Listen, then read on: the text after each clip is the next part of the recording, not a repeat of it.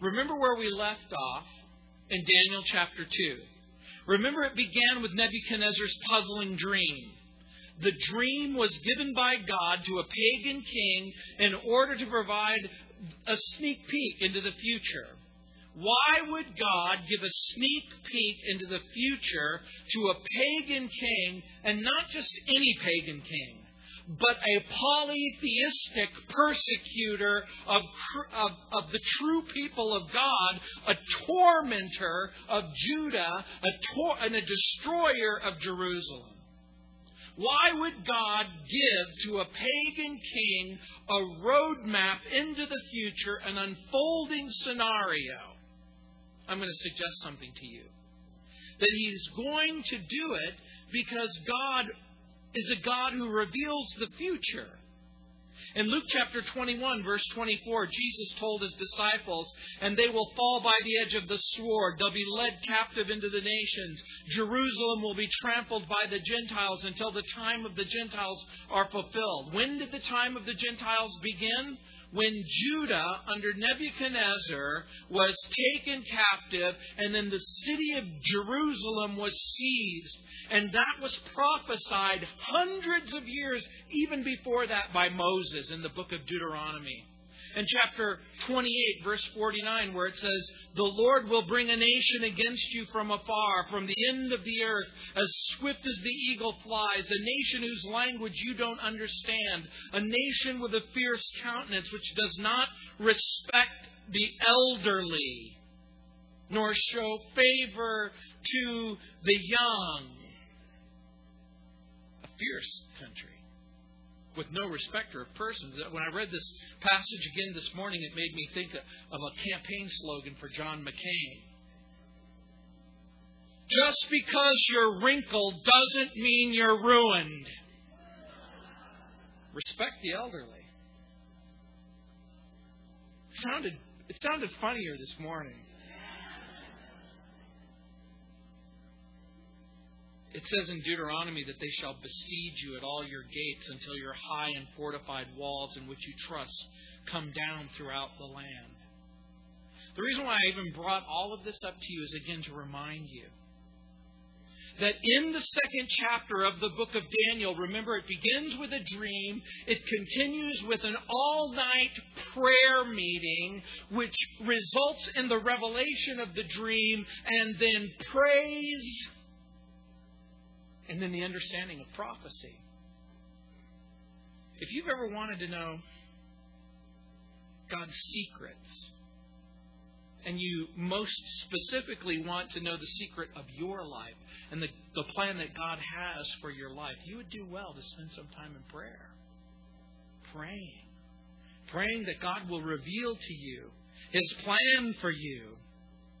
God had chosen several ways to reveal Himself in the past, through nature, through divine revelation. But remember, in the book of Hebrews chapter 1, verse 1, it says, He has in these last days chosen to reveal Himself in the person of Jesus Christ. We have a true and a remarkable revelation of what God is really like. And two methods that God used in the past was dreams and revelation. And again, if we've learned anything from the last week's message, I just want to briefly recap that when we are in what seems like an impossible predicament, even under the threat of death, we are to trust God completely. And that's what happened at the beginning of chapter 2. Remember, Daniel and his friends are put into an impossible situation with the threat of death because the king has received a dream. And remember, he's ordered the wise, the magicians, the sorcerers, the Chaldeans to reveal not only the content of the dream, but the interpretation of the dream. And number two, our most effective source of ability in order to understand the will of God and the plan of God also lies in our stability in prayer. Our ability and stability is linked to our willingness to hear from God and to speak to God. And as the story illustrates, great good can come when we share our prayer requests with others and we ask them to pray for us. Remember, that's what happens to Daniel. Daniel finds out that everybody's going to die unless the Lord reveals this dream. And remember, he calls his friends Shadrach, Meshach, and Abednego. He calls them together and they unite together in that all-night prayer meeting. And number 3, when God works, He doesn't like to share His glory with anyone. There is only room for praising God, and there is no room for pride in ourselves. And so the Lord both desires and demands credit where credit is due. And Daniel takes no credit. He gives all the praise, all the honor, all the glory to God. And remember the special note. In Daniel chapter 2, verse 19, I want you to reread it. It said, then the secret was revealed to Daniel in a night vision. So Daniel blessed the God of heaven. If you've ever prayed to know a secret, one I would invite you to pray is this. Lord, what is the secret of being more like Jesus? Have you ever prayed that prayer? Lord, what's the secret of being like Jesus? I'm going to give you the answer. You ready? It's by decreasing selfishness and increasing godliness. And so, Chuck Swindoll writes, when the Lord communicated to Daniel, forms the backbone of biblical prophecy concerning the rise and fall of Gentile kingdoms. Although many of the events set forth in the king's dream have already been fulfilled, some are yet to occur. And look what it says. We're going to join this study in verse 24. Therefore Daniel went to Arioch, whom the king had appointed to destroy the wise men of Babylon. He went and he said, don't destroy the wise men of Babylon. Take me before the king, and I will tell the king the interpretation. Then Arioch quickly brought Daniel before the king and said thus to him, I have found a man of the captives of Judah who will make known to the king the interpretation. I like that. I have found a man. Now, there's 2 ways of looking at that expression. How vain is man? In the ages past, Satan said, I will ascend, I will exalt myself. Pharaoh said, I will pursue, I will overtake. Arioch follows with his false, I found a man, as if the discovery of Daniel and Daniel's abilities was somehow due to his great diligence and wisdom. Had nothing to do with him, did it? But yet, even in his selfishness, there's an interesting statement. I have found a man. A man. I can't help but remembering what it says in Job when God speaks to this fainting Job and He says, gird up your loins like a man, because I'm going to speak to you. If ever there was a time for men and women to stand for God, it's now. Men, not methods. Men, not machinery. Men, not rules and regulations. Men, not plans and programs. Men and women. People who will stand up like Daniel.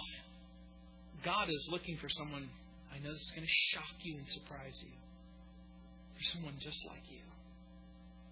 Someone who will stand up for God. Someone who will honor God. Someone who will please God. Someone who will pray and praise God. And then look what it says. The king answered in verse 26 and said to Daniel, whose name was Belteshazzar, are you able to make known to me the dream which I have seen and its interpretation? And Daniel answered in the presence of the king and said, the secret which the king has demanded, the wise men, the astrologers, the magicians, and the soothsayers cannot declare to the king, but there is a God in heaven who reveals secrets. And he has made known to the king Nebuchadnezzar what will be in the latter days. Your dreams and the visions of your head upon your bed were these. As for you, O king, thoughts came to your mind while on your bed. Now, you need to understand something before we continue. Remember what I've already told you. Who is King Nebuchadnezzar? He is the despot. He is a ruler. He speaks and people live or die. He is arguably the most powerful human being on all the planet at this particular point. At His word, people live. At His word, people die.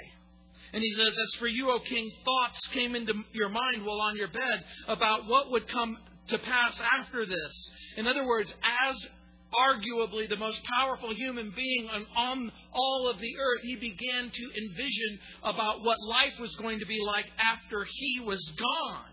Now, this is important. Because no matter how powerful you are, no matter how rich you are, no matter how substantive you are, when it's just you in the darkness, when the lights go off and you lay your head on the pillow, there is a profound sense of not immortality, but mortality. You're going to come to an end, and he knew he would come to an end. He says, while you were on your bed, about what would come to pass after this, and he who reveals secrets has made known to you what will be. But as for me, this secret has not been revealed to me because I have more wisdom than anyone living, but for our sakes who make known the interpretation to the king, that you may know the thoughts of your heart. Verse 31, the description of the image. You, O king, were watching. Pay close attention to that. You, O king, were watching. In his dream, he casts his vision out into the future. It says, and behold, a great image.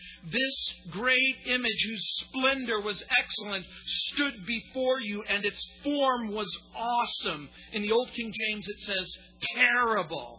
Now you have to understand something. This image, this great image, whose splendor was excellent, it was excellent because of all of the grandeur, the creativity, the genius that God has given to human beings, but it was also terrible or awesome.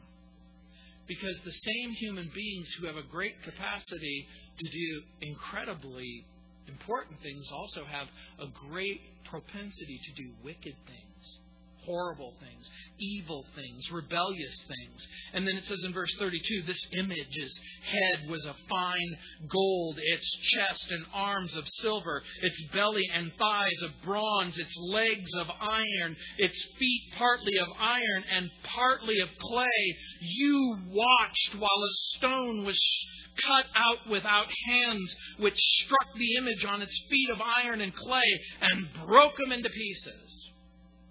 So we begin with the dream itself. And then in verse 35, then the iron, the clay, the bronze, the silver, the gold were crushed together and became like chaff from the summer threshing floors. And the wind carried them away so that there was no trace of them was found. And the stone that struck the image became a great mountain and filled the whole earth. In the first part where it says in verse 35, then the iron, the clay, the bronze, the silver, the gold were crushed. And it says, and became like chaff from the summer threshing floor. Daniel begins to borrow from the book of Psalms, from Psalm chapter 1, where it says, the ungodly are not so, but they are like chaff which the wind drives. Therefore the ungodly shall not stand in judgment, nor sinners in the congregation of the righteous, it says in Psalm chapter 1, verses 4 and 5. The rise and fall of the empires and emperors isn't based on the military or financial issues, but he envisions a circumstance of the rise and fall of empires based on the moral and the spiritual capacities. The destructions of the kingdoms aren't accidents. The outworkings of God's plan and future are designed by God. And so when it says this image's head was of fine gold, its chest and arms of silver, its belly and its thighs of bronze, its legs of iron. It's a remarkable thing that he is able to interpret, to reveal the dream. So much so that when we come to verse 36 and we begin to talk about the interpretation of the dream, we sometimes lose the sense of just how amazing it is.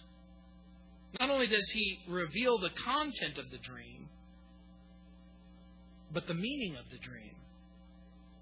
As a matter of fact, when it talks about the stone in verse 34 that is cut without hands, it's a reference to something supernatural. It's not something human. It's something beyond human. Later, the stone will break in pieces all of the kingdoms in verses 44 and 45. But it reminds me of what the psalmist wrote in Psalm chapter 2, verses 8 and 9, where it says, "Ask of me, and I will give you the nations for your inheritance, and the ends of the earth for your possession. You shall break them with a rod of iron. You shall dash them to pieces like a potter's vessel." And so the stone that comes down from heaven is the Lord Jesus Christ. Here is the Messianic kingdom of Christ. The kingdom has several features. It's God's creation. It's God's kingdom in verse 44. It says, "And the days of these kings, the God of heaven will set up a kingdom." So this kingdom is infallible and indestructible. In verse 44 it says it'll never be destroyed. It shall not be left to other people in verse 44. It's a victorious kingdom. It's eternal in duration. It shall break in pieces and consume all of these kingdoms. It will stand forever. It means that the kingdom is universal. And the stone that struck the image, it says later, became a great mountain in verse 35, and filled the whole earth. This small, insignificant rock becomes the permanent foundation of a perpetual kingdom. And we know what it is. It's the kingdom of Christ.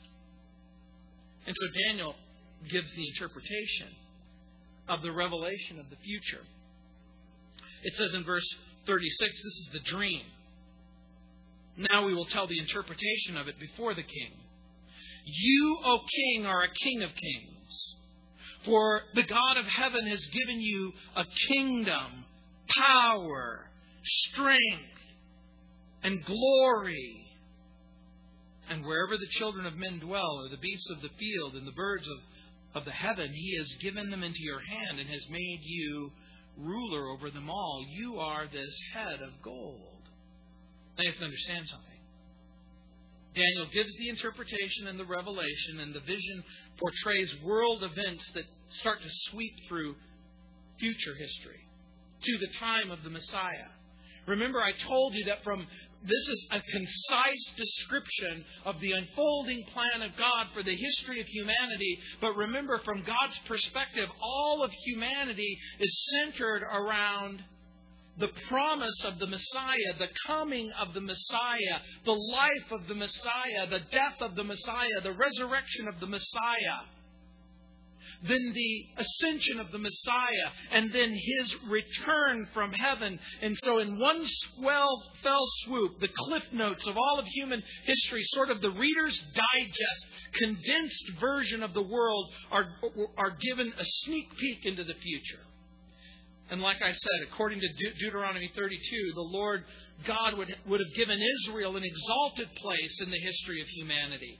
It was God's desire and God's plan that the children of Israel would become a superpower nation, but in their foolishness and in their selfishness and in their rebellion, they abandoned the Lord. They pursued idols. They sacrificed to the idols. They were faithless to the Lord. And so the nation gave up her destiny. And when she gave up her destiny because Israel wasn't faithful, because the nation Judah refused to live up to her destiny, and because she also wasn't faithful, they were led into captivity.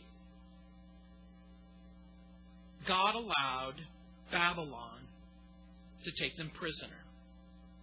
God allowed the children of Judah and Jerusalem to be taken into captivity. But remember, He had a plan.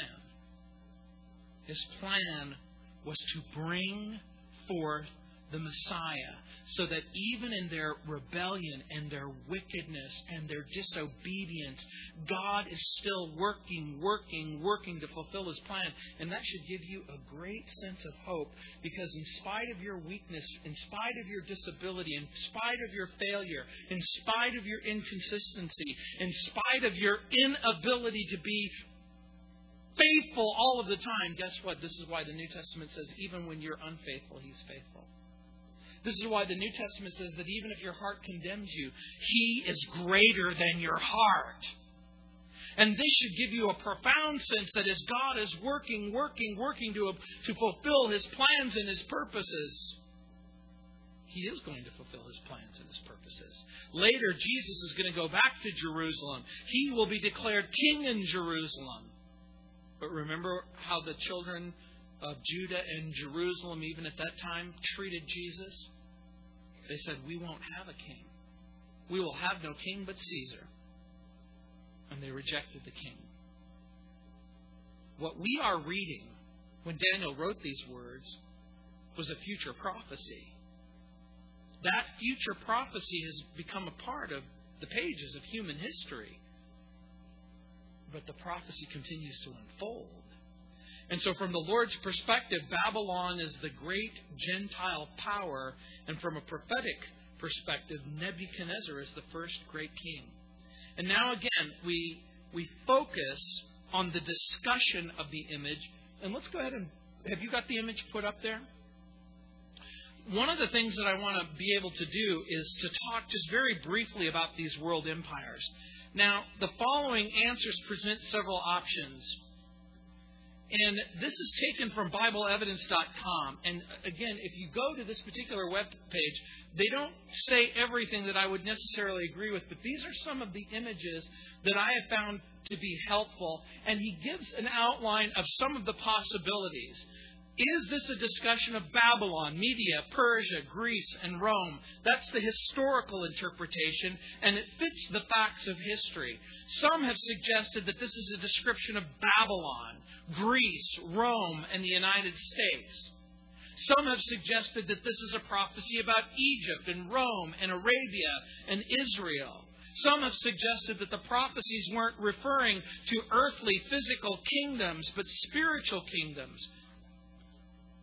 But the last option, and option C and option B, really don't fit the facts of prophecy. They don't fit the facts of history. Go ahead and give us the next one. Remember, God reveals the future. And remember, I said to you earlier, why would God reveal to a pagan king a road, if you will, a map, if you will, into human history? And remember what we learned last week when we began the study in chapter 2. In chapter 2, it begins in the language of Aramaic, which is the language of the Gentiles. And from chapter 2, then chapter 3, chapter 4, 5, 6, and 7, the book of Daniel was written in the Aramaic language and then translated, if you will, but kept in the Aramaic language, even in the Hebrew Bible. And so, revealing the content of the dream is a huge thing. Now, the interpretation may seem easy, but I need you to remember something. Don't lose sight of the weirdness. Don't lose sight of the strangeness, the utter bizarre nature of the dream. Daniel relates that a polymetallic image is a vision of Gentile kingdoms throughout the ages. And so go ahead and bring up the next one. And listen. In verse 39. But after you shall arise another kingdom inferior to yours. Then another, a third kingdom of bronze, which shall rule over all the earth. Verse 40. And the fourth kingdom shall be as strong as iron, inasmuch as iron breaks in pieces and shatters everything. And like iron that crushes that kingdom will break in pieces and crush all the others. Whereas you saw the feet and toes, partly of potter's clay and partly of iron, the kingdom shall be divided. Yet the strength strength of the iron shall be in it, just as you saw the iron mixed with ceramic clay. And as the toes of the feet were partly of iron and partly of clay, so the kingdom shall be partly strong and partly fragile. As you saw iron mixed with ceramic clay, they will mingle with the seed of men, but they will not adhere to one another, just as iron does not mix with clay. Now, this is important because in chapter 2, we see the image and images of the future from man's perspective. In other words, who has this dream? Nebuchadnezzar. Who is Nebuchadnezzar? A polytheistic Gentile king who wants to know the future, but is he a believer by any stretch of the imagination?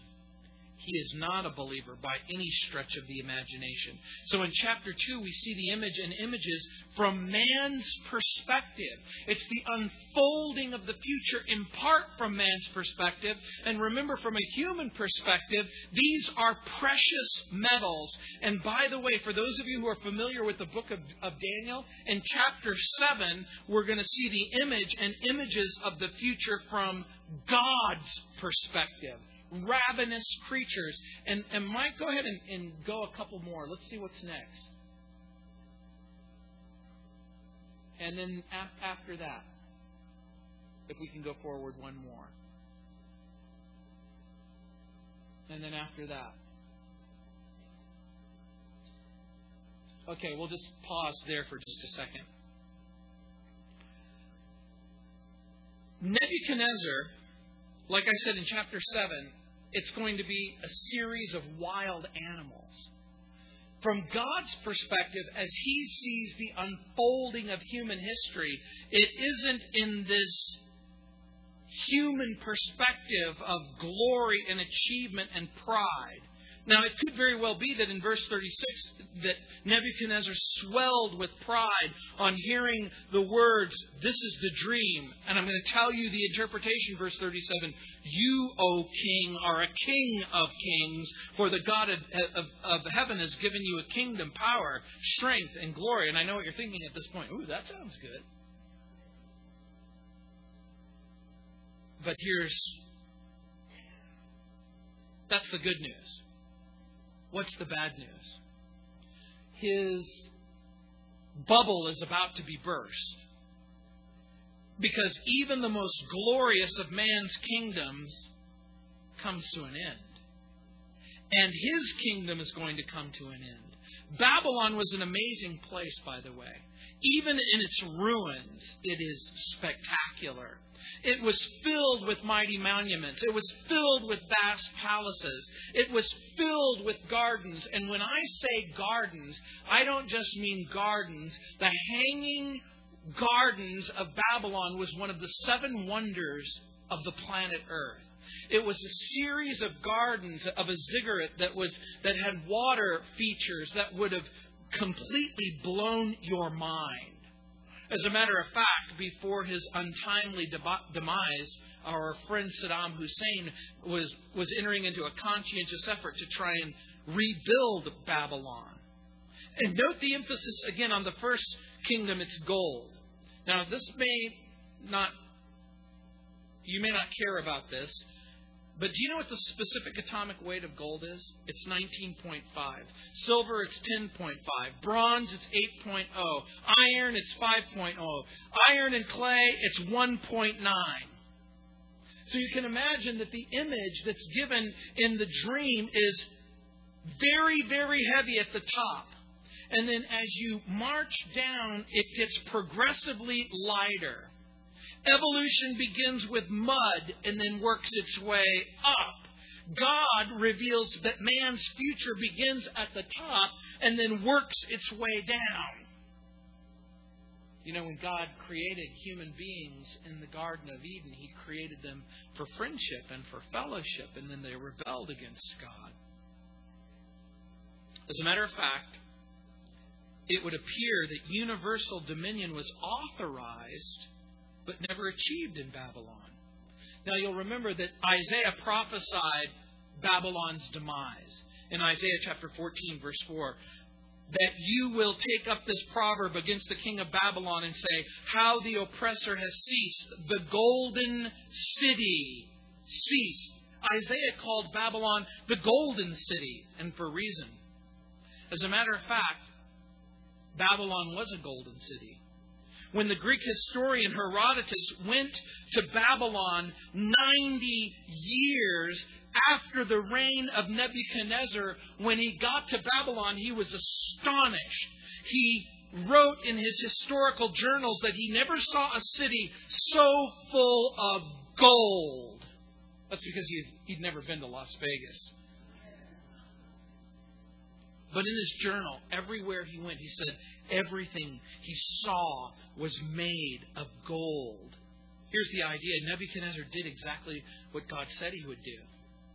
He established an empire of gold until Belshazzar died under the judgment of God. That's going to come later in the book of Daniel. And when that happened, Gentile power would go from one place to the other. As a matter of fact, John Whitcomb writes, and I quote, after the death of Nebuchadnezzar in 562, there was a drastic deterioration of the qualities of the kingdom under the rule of his son.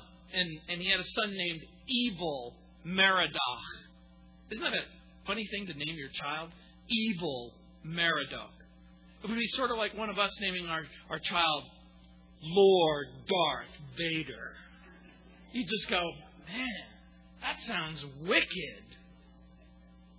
There were two usurpers to the throne, Nereg-Litzar and Nabonidus, and finally his daughter's son Belshazzar. And so again, the kingdom of Babylon is going to only last 3 generations. And by 539 BC, the golden qualities, John Whitcomb writes, the golden qualities of brilliant and absolute dictatorial autocracy which characterized the 43-year reign of Nebuchadnezzar is completely gone. And then it was at the time of his own land finally came, and Cyrus, though inferior to Nebuchadnezzar, and the authority by which he ruled, being subject to the law of the Medes and Persians, that's chapter 6 and chapter 8, was nevertheless overwhelmingly greater than the moral rotten Belteshazzar, who was weighed in God's balance and found wanting. So to make a long story short, Babylon in the Bible becomes a type and a picture of a world that stands in opposition to God. You remember what the name itself means. Babel means confusion.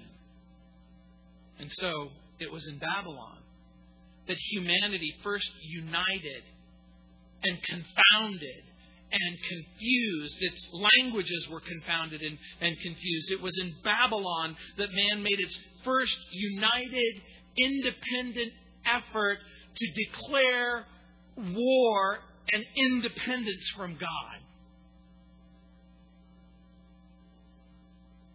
And so Babylon, when it's mentioned in the Bible, always becomes a type and a picture of a world that hates God and rebels against God.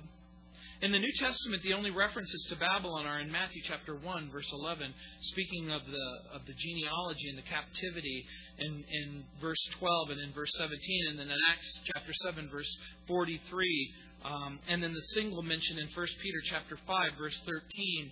The term Babylon appears in Revelation, where it denotes the ungodly power at the end of time. Babylon is mentioned in Revelation chapter 14, verse 8, and Revelation chapter 16, verse 19, and Revelation chapter 17, verse 5, and Revelation chapter 18, verse 2.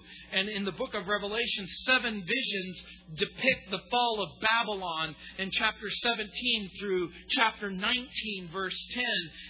And in the New Testament, Babylon is seen as a harlot, a prostitute in chapter 17, verse 1, and chapter 19, verse 2. It's called the abomination of the earth.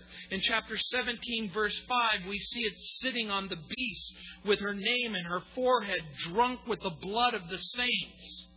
Rome is sometimes called Babylon.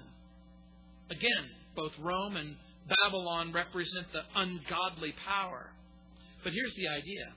The kingdoms of humanity begin in opposition and rebellion against God. And then in verse 39, but after you shall arise another kingdom inferior to yours. Even though the kingdom isn't spelled out, we know from history following Babylon are the Medes and the Persians. Babylon falls to the Medes and Persians under Cyrus the king. We'll see that in Daniel chapter 5, verse 28, and also verse 31, and chapter 6, verse 28, and chapter 8, verse 20. In a single night, they'll dam up the river. The soldiers of the Medes and the Persians will lift the gate that surround the city. They will occupy the city, and they will overthrow the city in a single night. And this, of course, is fulfilled. The two arms of silver, again, are the Medes and the Persians, with the Persians being the dominant force. Now, they are inferior in the sense it says, but after you shall arise another kingdom inferior to yours. Please understand here, inferior doesn't mean inferior in power, because that wouldn't be true. The Medes and the Persians had the most expansive empire in the history of humanity. It extended from Mongolia all the way to the Mediterranean and all of North Africa. It was a gigantic, influential kingdom that is yet to be matched. What it means is when you saw the image of the head of gold and the breast of silver, you know what I think it means? It isn't inferior in power and influence, but it means closer, if you will, to the bottom. Closer to the earth. Because the empire was exceedingly wealthy. By the way, the hoards of silver that have come out of the Persian Empire are unbelievable. I have some Persian, they're called siglos. They're coins. I actually have coins from that period of time that have Cyrus and Darius on their coins holding a bow and holding a spear. So the kings of Persia had almost unlimited wealth. Hordes of unbelievable amounts of silver, which they used to finance their expeditions. And then after that, the third kingdom is the Greek Empire under Alexander the Great. And so it says, but after you shall arise another kingdom inferior to yours, then another, a third kingdom of bronze, which shall rule over the earth. Now the third kingdom corresponds to the Greek Empire under Alexander the Great. He's the third king of Macedon. He is the son of Philip. He is the pupil of Aristotle. Let me put it in historical perspective for you. Socrates taught Plato. Plato taught Aristotle. Aristotle taught Alexander. And then Alexander conquered the known world. They had helmets and shields of brass. And so the Greek nation was a kingdom of brass, if you will. It was the dominant metal of the armies of Greece. And Alexander came to rule the world in a very short time. By age 29, we find him sweeping across the Hellespont, going into what is now Turkey, sweeping down to Jerusalem, where the high priest brings out the scroll of Daniel, and he shows Alexander chapter 2. And you know what happened when Daniel read it? When Alexander the Great read it? He left Jerusalem intact and he kept going east. He kept going east. He captured east and south. He captures Egypt. He takes Babylon. He captures the Medes and the Persians, and he keeps pressing and pressing towards India. He comes to the Ganges River, and he falls down on his knees, and he weeps because there's no more worlds to conquer. And at the age of 33, he finds himself the most powerful person in the world. Later, he returns to Babylon, depressed. He drinks himself into a drunken stupor, and he contracts pneumonia. On his deathbed, the Roman generals surrounded him and asked him, who should we give the kingdom to? He said, give it to the strong. And in chapter 7, we're going to see that's exactly what Daniel predicted, that the kingdom would be divided into 4, and Lysimachus and Seleucus and Ptolemy and Meander would divvy up the kingdom. He died with only one heir, and that child died in childbirth. When he died, you know what they did? They took his body and they took beeswax mixed with chips of amber, and they encased his body in beeswax and then dragged it to North Egypt and built the entire city of Alexandria as his monument, and his body remained preserved for hundreds of years there. And the next empire is the Empire of Rome. Look what it says, and the 4th kingdom shall be as strong as iron, inasmuch as iron breaks in pieces and shatters everything, and like iron that crushes, that kingdom will break in pieces and crush all the others. Now, when we get to Daniel chapter 7, we'll go into great detail about the mechanics of these empires. Now, this mixture of iron and clay becomes a type and a picture, a symbol in the Bible, if you will, of strength and weakness. Whenever the word iron is mentioned in the Old Testament, it speaks of strength. When it speaks of clay, it speaks of weakness. You want to know why? Because clay is the symbol of people in the Bible. Rome declines. Rome comes to power after the decline of Greece. Greece will get weaker and weaker, and then under the dictatorship of Pompey the Great, Greece will cede control of Palestine to Rome. Rome will become the dominant power. From Pompey will emerge this triumvirate with Julius Caesar, Mark Antony, and Cassius. Mark Antony will appoint Herod to be the king of the Jews, and he will build the Antonine Fortress, and the Messiah will come. In military organization, Rome was unequaled.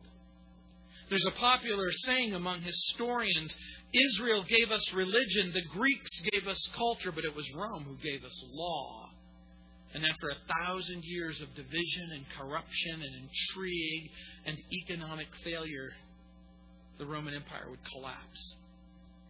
It's my belief that between verses 41 and 42, there's a gigantic gap of time. As a matter of fact, the reconstituted Roman Empire, look at what it says, whereas you saw the feet and toes, partly of potter's clay and partly of iron, the kingdom shall be divided, yet the strength of the iron shall be in it, just as you saw the iron mixed with ceramic clay. And just like the image is divided with 2 legs, just like the 2 arms, you have the Medes and the Persians, you have the 2 legs. The Roman Empire is divided in the 4th century between the Eastern Empire and the Western Empire. And the divided elements will recombine. It says, yet the strength of the iron shall be in it, just as you saw the iron mixed with ceramic clay. Some scholars have suggested that this means that there will be a revived Roman Empire. Some have suggested 10 nations will emerge out of the Roman Empire. Some have suggested that the 10 horns of Daniel 7 will emerge and be controlled by the man of sin, the son of perdition, the future Antichrist that's predicted in the Bible. Will it be 10 nations from Europe? Or will it be 10 human zones around the planet Earth? We're not told. But like I said, whatever else it means, since clay is always indicative of people and iron of strength, I'm going to suggest something to you. Whatever else it means that they're not going to cohere. They're not going to gel.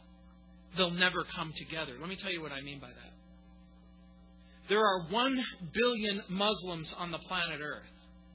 There are 1 billion Hindus on the planet Earth. There are 1 billion Christians, at least cultural Christians, maybe not born-again, Bible-believing Christians. But you know what this means? That there's this hopeless separation of worldviews. but the divided elements will recombine. That's what it says.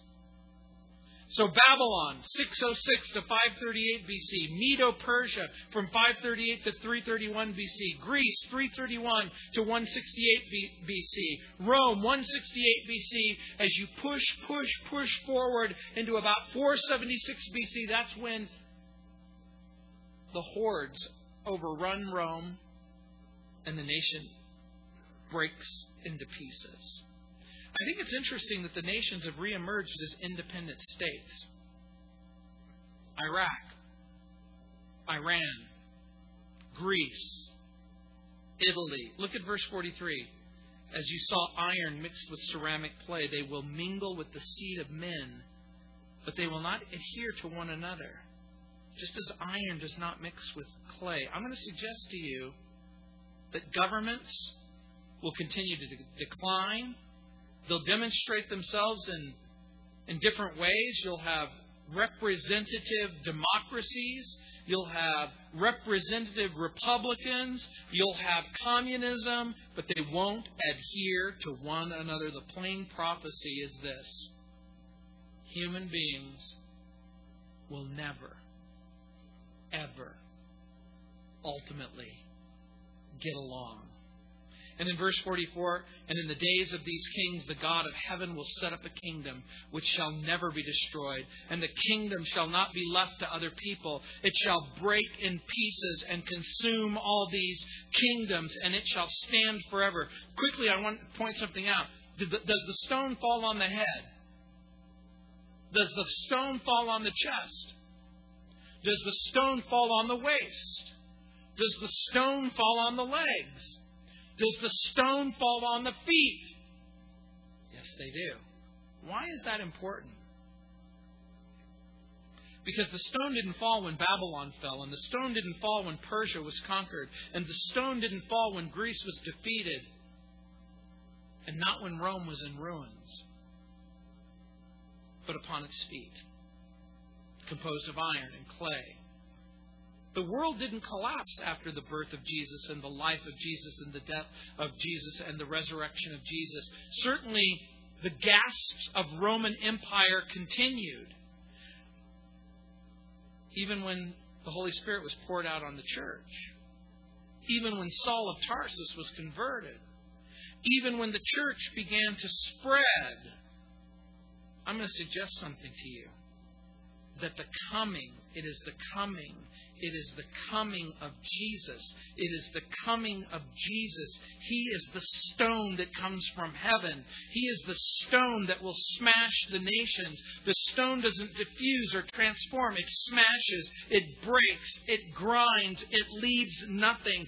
It pulverizes, and then it purifies, and it smashes the image to smithereens until nothing's left, until only it is left and occupies the planet. Here's what you have to understand. In this particular image, I don't think the stone is salvation. Let me tell you why. Because smashing is not salvation. Crushing is not salvation. Destroying is not salvation. It's judgment. It's judgment. Jesus came to save, to redeem, to forgive, to reconcile. He came as the Savior, but He will come again as the Judge. And look what it says. In verse 45, at the end of verse 44, it says, it shall break in pieces and consume all these kingdoms. And note what it says, and it shall stand forever. The kingdom of God will stand forever.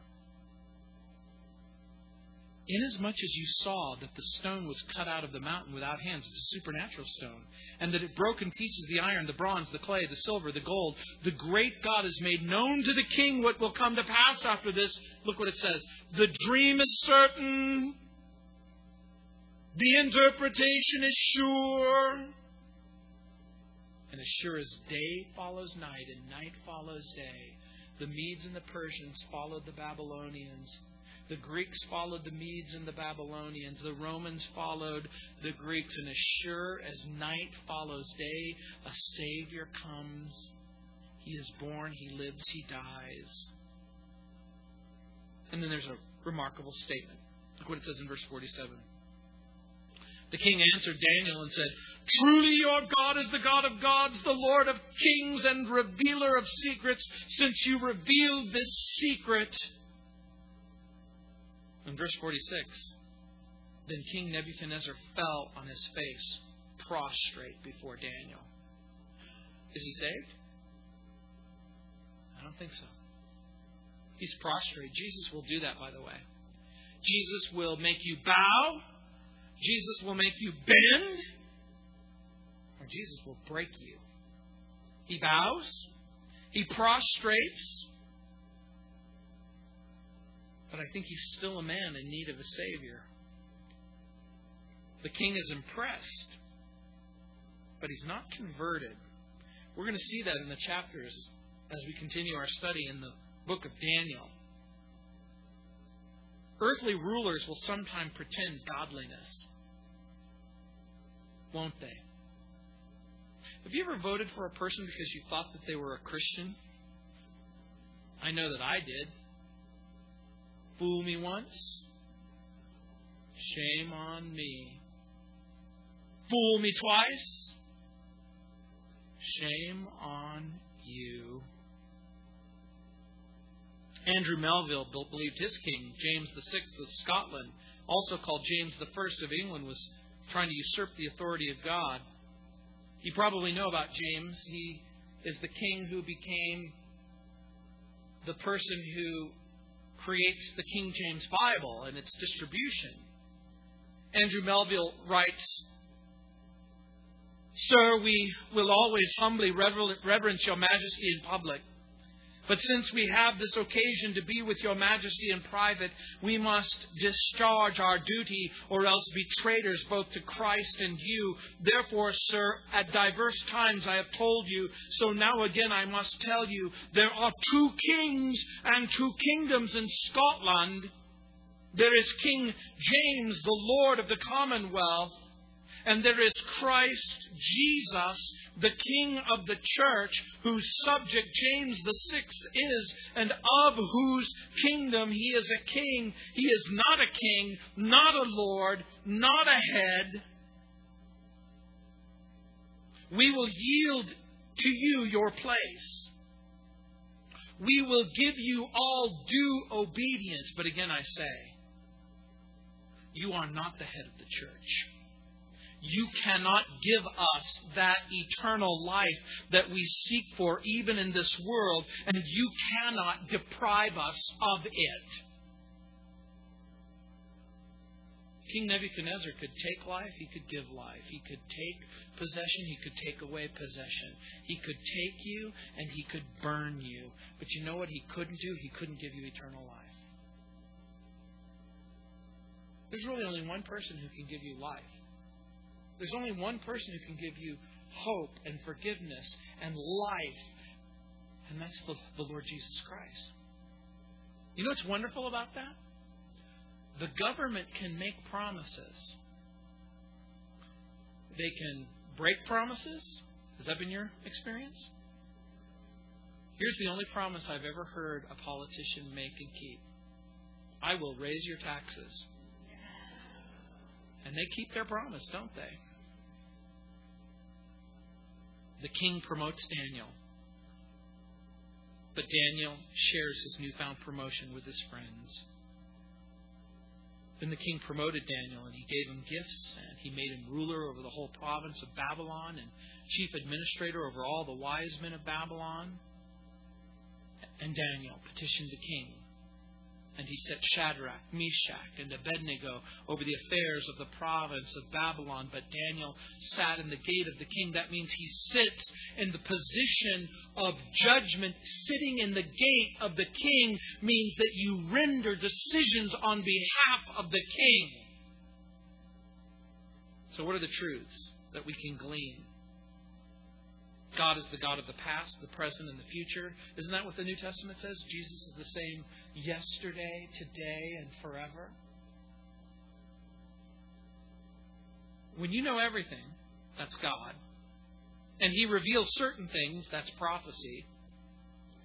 When God, who knows everything, reveals something, guess what you can do? You can take it to the bank. As surely as night follows day and day follows night, the Babylonians were followed by the Medes and the Persians. The Medes and the Persians were followed by the Greeks.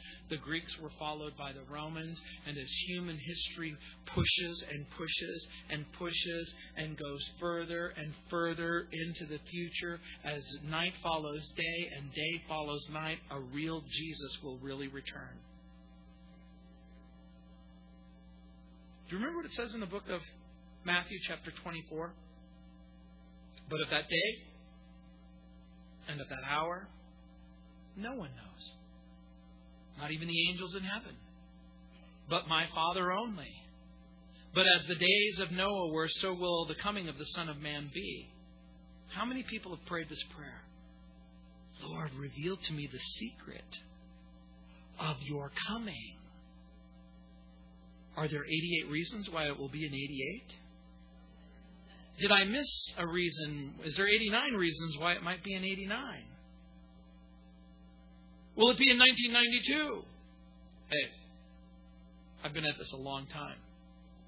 I've heard people say 1973, 1982, 1988. Jesus said, of that day and hour no one knows. But I want to know. I know, get used to it.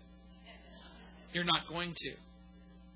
The Lord's blunt answer, Lord, will you at this time restore the kingdom to Israel? And He said to them, it's not for you to know the times or the seasons which the Father has put in His own authority. You know what the Gino Geraci paraphrase of that is? Shut up. It's none of your business. God knows. We're on a crash course with the end of the age. We're approaching the end of human rule as we know it. You know what's certain? Jesus will come. He will destroy the kingdoms that stand in opposition, and He will occupy an eternal throne. And since the world is temporary, we should invest in that which is eternal. We should trust Jesus as Savior. We should serve Him as Lord. And you know when you should do that? Now. Because guess what? Tomorrow may be too late. If we learn anything else from this chapter, we learn this. The people of God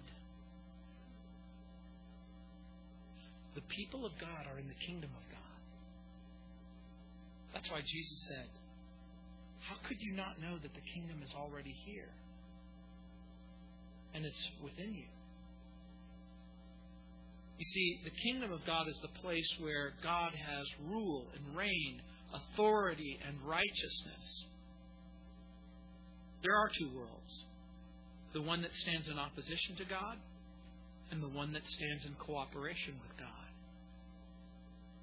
And one of the most heavily contested places on all of the universe isn't the Pleiades, it isn't Orion, it isn't the galaxies, it isn't our solar system. It lies deep within your heart. That's where the battle rages. Of submission and obedience. Of rebellion and righteousness. But there's so much more. Let's pray.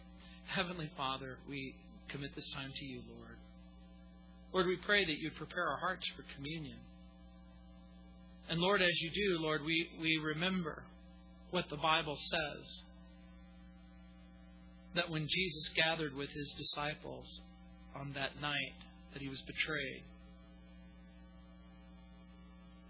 that He took a cup and He took bread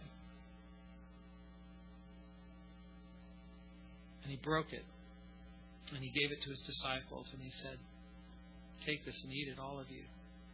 It's the cup of my blood, the blood of the new and the everlasting covenant, the blood that would be shed for you for the forgiveness of sin."